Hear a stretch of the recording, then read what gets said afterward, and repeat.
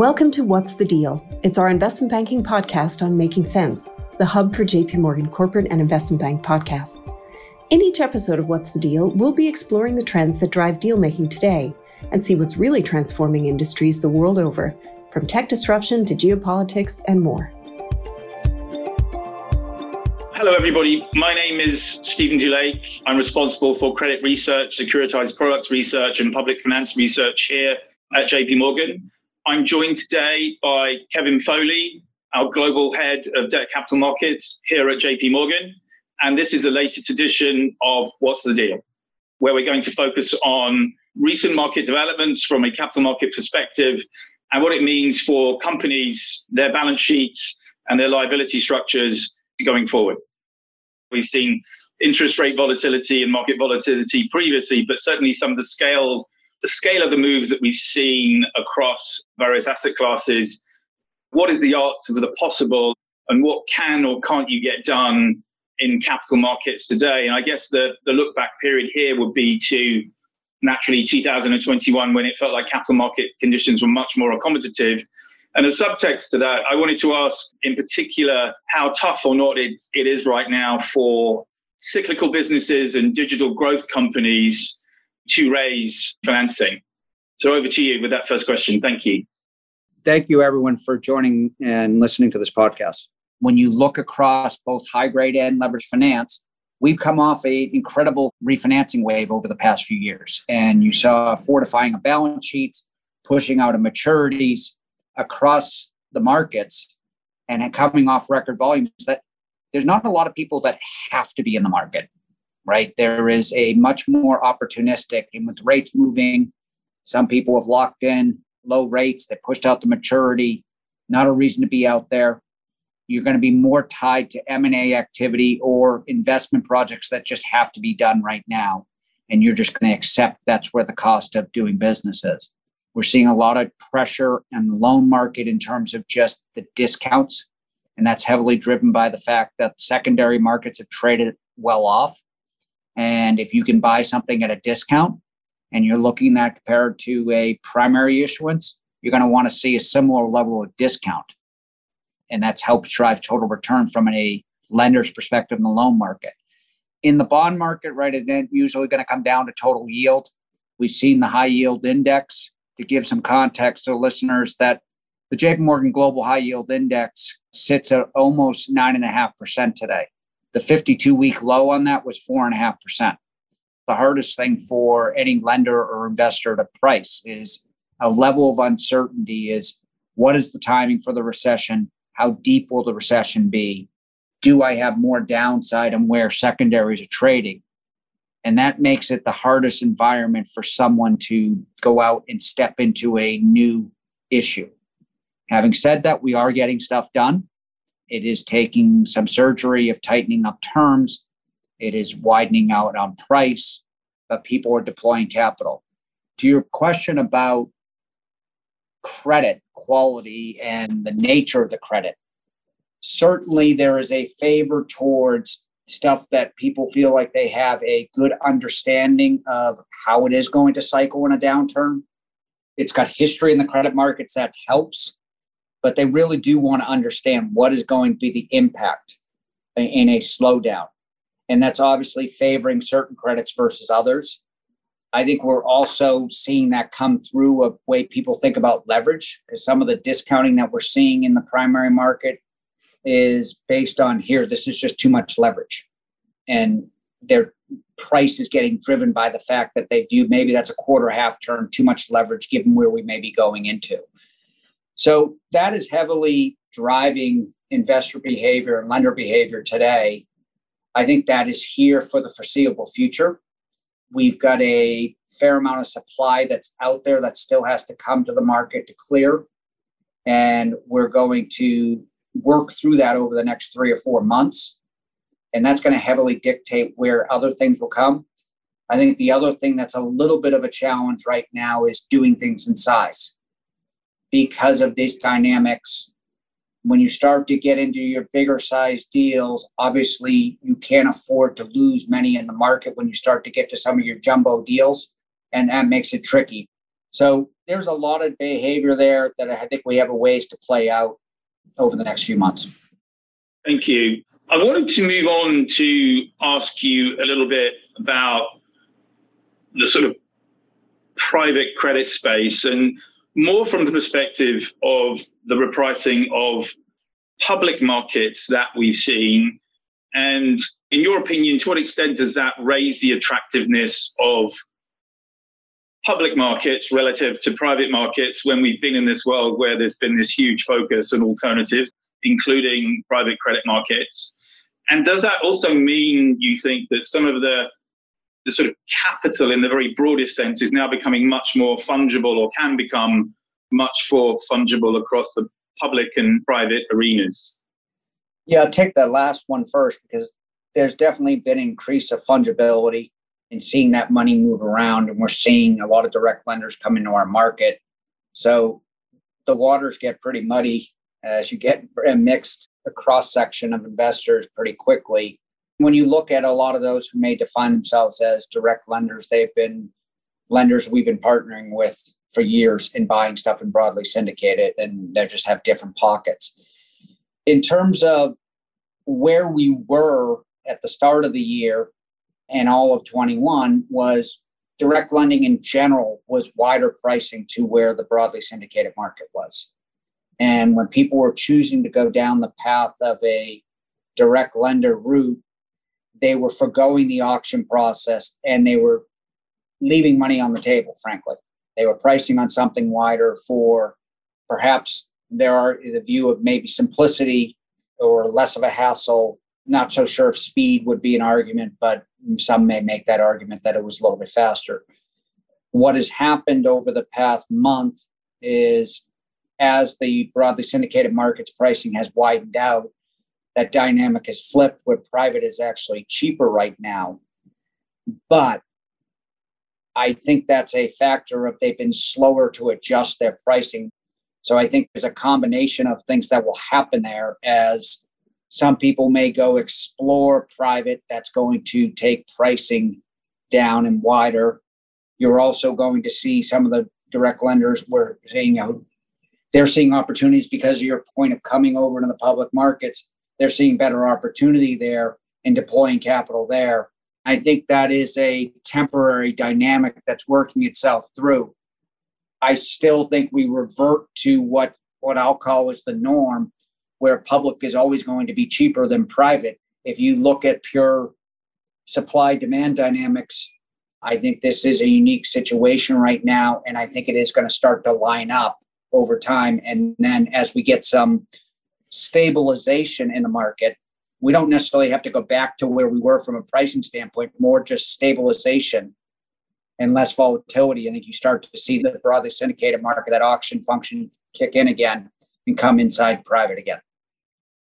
Kevin, what I wanted to talk about was, how are you thinking about the interaction between declining stock prices and equity market multiples on the one hand, and wider spreads and all-in higher financing costs? How is that likely to influence management teams' thinking, private equity thinking, and what are we likely to see over the next 6 to 12 months as a result in capital markets?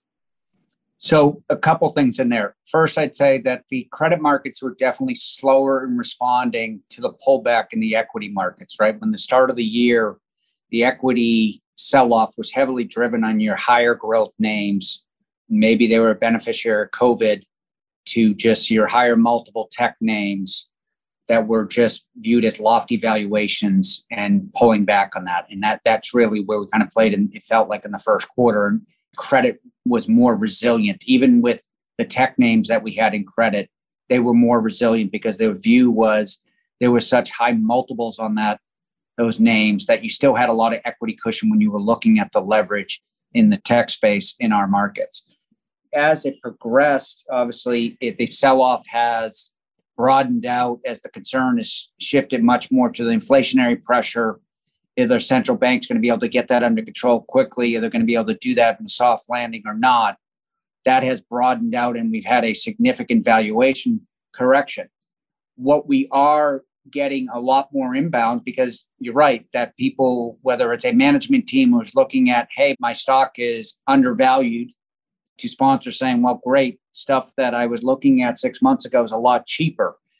I think the challenge is there is a couple things. One, if you look at a sponsor who may be going into a company, they're still looking at what their 52-week high was on evaluation, whether it's a public or private company, and they're still working through the emotion of, here, I'm not going to get what I thought I could get X number of months ago, and I've got to adjust my expectations on valuation. And we generally will think, if you talk to our M&A colleagues, they'd say that could be a 6 to 9 month process of kind of working that through. We are starting to get some more inquiries from just a publicly traded entities who a CEO is looking at what's happened to their stock and saying, my business is still performing well. The growth projections still feel good, saying, why can't I think about doing something because it feels like the market's not giving me full value? That gets into then, all right, how much debt can you raise? And when you start to get into some of the constraints right now with the downward pressure on price. So working through that and saying, here, what is the art of the possible? It is not the same art that we had a couple months ago in terms of size. I think that's a temporary dynamic. I do think as we start to settle in, that size will grow. So those opportunities will be there. From a sponsor standpoint, who will tend to be doing a little more financial engineering about how they think about the capital structure and what leverage they can put on it. Valuations coming down is good from an opportunity to buy, but it also probably means leverage is coming down. And you're also looking at your cost of capital is going up. And so how's that impact your returns? That also is a process to work through. There's still a fair amount of inquiry and we're having discussions. And I'd say, is it the same level of activity that we saw a few months ago? No, but there are things still happening. And then I obviously think you have to be more selective because it is going to be favor the more defensive businesses where people feel comfortable about how they're going to perform in the credit markets, what can get done. Thank you. You alluded to the sort of change in loan market conditions, and I sort of wanted to push you on that a little bit more in terms of how you're thinking about loans versus bonds or bridge books and some of the commitments that firms have made and the discounts they need to offer to bring those deals to market. There's obviously some conversation around CLO warehouses and, as you mentioned, constraining CLO formation. So how do you sort of wrap all those things together and assess loan market conditions and your ability to get things done in the loan market versus the bond markets? If you can share some of the flavors of those conversations that you're having with potential issuers right now. So the loan market is facing the dynamic, as you mentioned, the CLO formation being muted because you're just not getting that new money coming to the asset class. What was viewed as a asset class that was the attractive because of rates going up is not seeing the same inflows because 60% of that market is CLO driven.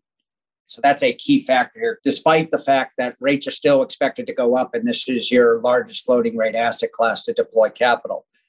The other factor that's having an impact on loan pricing and putting downward pressure on issuance prices, not necessarily on a spread, meaning having to a heavy discount from that secondary market we talked about earlier about where those things are trading is putting downward pressure. But there's also an overhang of paper to come. So there's 90 plus billion of underwritten paper on the street right now. It's probably concentrated with 5 or 6 deals that are 50, 60% of it. Those are some sizable deals that the market is going to look as litmus tests for where we are and where things can get done. You will see some people holding back from deploying capital from a lender standpoint of saying, I want to see where some of that stuff gets done, because that's really going to be a defining moment of where the market is in pricing. So I think there's a little bit of, let me hold back and see how things develop before I put a ton of capital to work. I think that's going to be a good opportunity for me, so I'm going to maintain the dry powder. Those things are being a bit of an overhang. I think it puts a little bit of a lid on where the market, if we were to get a rally, it puts a little bit of lid on the market of how it can rally because that overhang's got to come. We think that's largely going to play out over the next 3 to 4 months. The biggest one being Citrix, which is expected to come over the summer season. Twitter is out there, a little unclear exactly when that will come. And there's a number of other deals that the market is anticipating. The other thing just related to the underwrite pipeline, when you look at that underwritten paper, today it represents 2-3% of the total outstanding market. So it's a very manageable level. And if you think on average, an investor or a lender is going to kind of run at 5% cash balances, the market can digest that. That becomes a pricing exercise. You have to figure out prices to clear that. And that may not be a positive for banks who are holding that paper, but it will clear at a price and it will move on. Thank you.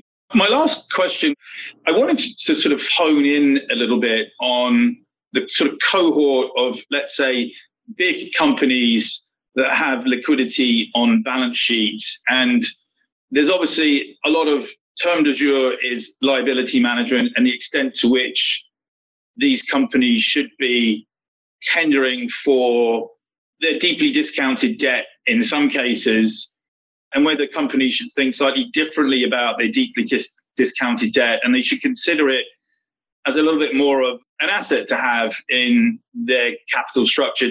So how do you see the balance between those two things? Yeah, it's an interesting dilemma. What I'd first say is for any of our issuer clients, we should be having the conversation about where your debt is trading and the ability to pick up some of that in the open market and potentially retire it at a significant discount. It will come into an interesting discussion of, here I issued at something that was a very attractive rate that arguably over time even look even better if we believe where rates are going, and say, do I want to forgo this unique opportunity where things are selling at a discount and retire some of that in lieu of just locking in that long-term capital? And I think obviously that is going to be in the eye of the CFO or treasurer capital markets person, whoever's making that decision of saying, here, this is the right move for me longer term. But I think the bottom line right now is that you need to be looking at it because there are significant discounts there. At the very least, you should understand your options. The discussion has to be had because the opportunity is there. Obviously, we don't know where markets are going. This could be a fleeting opportunity. There's going to be an opportunity that goes lower too. So we'll see. But I think that's something we should be having a conversation with all our clients. Thank you, Kevin. Thank you for your time. And that concludes this edition of What's the Deal? Thank you very much for joining us. Thank you, everyone. If you're enjoying this conversation, you can subscribe to What's the Deal, as well as our other podcasts, to stay on top of the latest industry news and trends. Follow JP Morgan's Making Sense on Apple Podcasts, Spotify, and Google Podcasts. This material was prepared by the investment banking group of JP Morgan Securities LLC and not the firm's research department. It is for informational purposes only and is not intended as an offer or solicitation for the purchase, sale, or tender of any financial instrument.